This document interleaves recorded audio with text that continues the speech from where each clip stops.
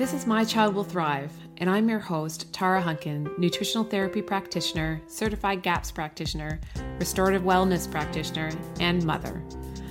I'm thrilled to share with you the latest information, tips, resources, and tools to help you on the path to recovery for your child with ADHD, autism, sensory processing disorder, or learning disabilities. My own experiences with my daughter, combined with as much training as I can get my hands on, research I can dig into, and conferences I can attend, have helped me to develop systems and tools for parents like you who feel overwhelmed trying to help their children. So sit back as I share another great topic to help you on your journey. A quick disclaimer before we get started. My Child Will Thrive is not a substitute for working with a qualified healthcare practitioner. The information provided on this podcast is not intended to diagnose or treat your child. Please consult your healthcare practitioner before implementing any information or treatments that you have learned about on this podcast. There are many gifted, passionate, and knowledgeable practitioners with hundreds, if not thousands, of hours of study and clinical experience available to help guide you. Part of our goal is to give you the knowledge and tools you need to effectively advocate for your child so that you don't blindly implement each new treatment that comes along. No one knows your child better than you. No one knows your child's history like you do or can better judge what is normal or abnormal for your child. The greatest success in recovery comes from the parent being informed and asking the right questions and making the best decisions for their child in coordination with a team of qualified practitioners in different areas of specialty. Today's podcast is sponsored by the Autism, ADHD, and Sensory Processing Disorder Summit. In order to learn more about the summit and to sign up for free, please go to www.mychildwillthrive.com/summit. Welcome back to the My Child Will Thrive podcast. Today is Toolkit Tuesday. What is Toolkit Tuesday? It is the day that we review one of the tools in the My Child Will Thrive toolkit, which you can find for free at www.mychildwillthrive.com/toolkit. So today, what I want to do is go over one of the tools that you can use every single day. What it does is it helps you keep on track, make sure that what you're doing with your child is consistent, it's recorded, and everyone that might be involved in your child's day-to-day care is aware of what's going on.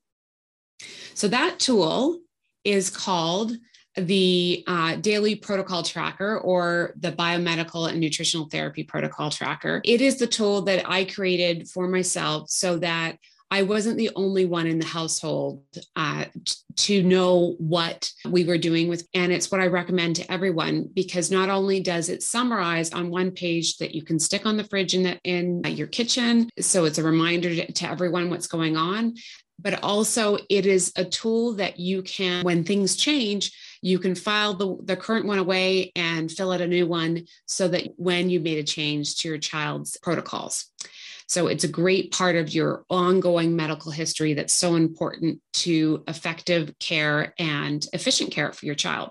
So what does it look like? Again, as I mentioned, it is a one-page downloadable free tool that you can get from the My Child Will Thrive toolkit. What it does is it tracks all those things that you're doing each and every day. So for example, if your child is on a certain supplement protocol at this particular time, the first column says, what's the supplement? Or maybe it's even a functional food that you're trying to make sure your child gets every day. So what's that supplement or food?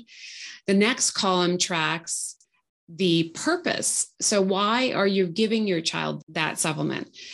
Often we need to know, I believe actually, that we should always know why we're giving a particular supplement or doing a particular therapy with our child. That helps both us understand if we need to make any decisions around altering something that particular day because something's come up, but also so that everybody understands the importance of following this protocol because they will understand what it will impact for your child. So for example, if your child is on a digestive supplement, like digestive enzymes or HCl with pepsin, those particular supplements are taken with a meal. And if someone who's not as familiar with their protocol and what their challenges are, if you tell them on this in the second column of this tracker that it's to support their digestion and so they can feel better throughout the day, but also get the nutrients that you're feeding them, it is really helpful to everyone to understand that.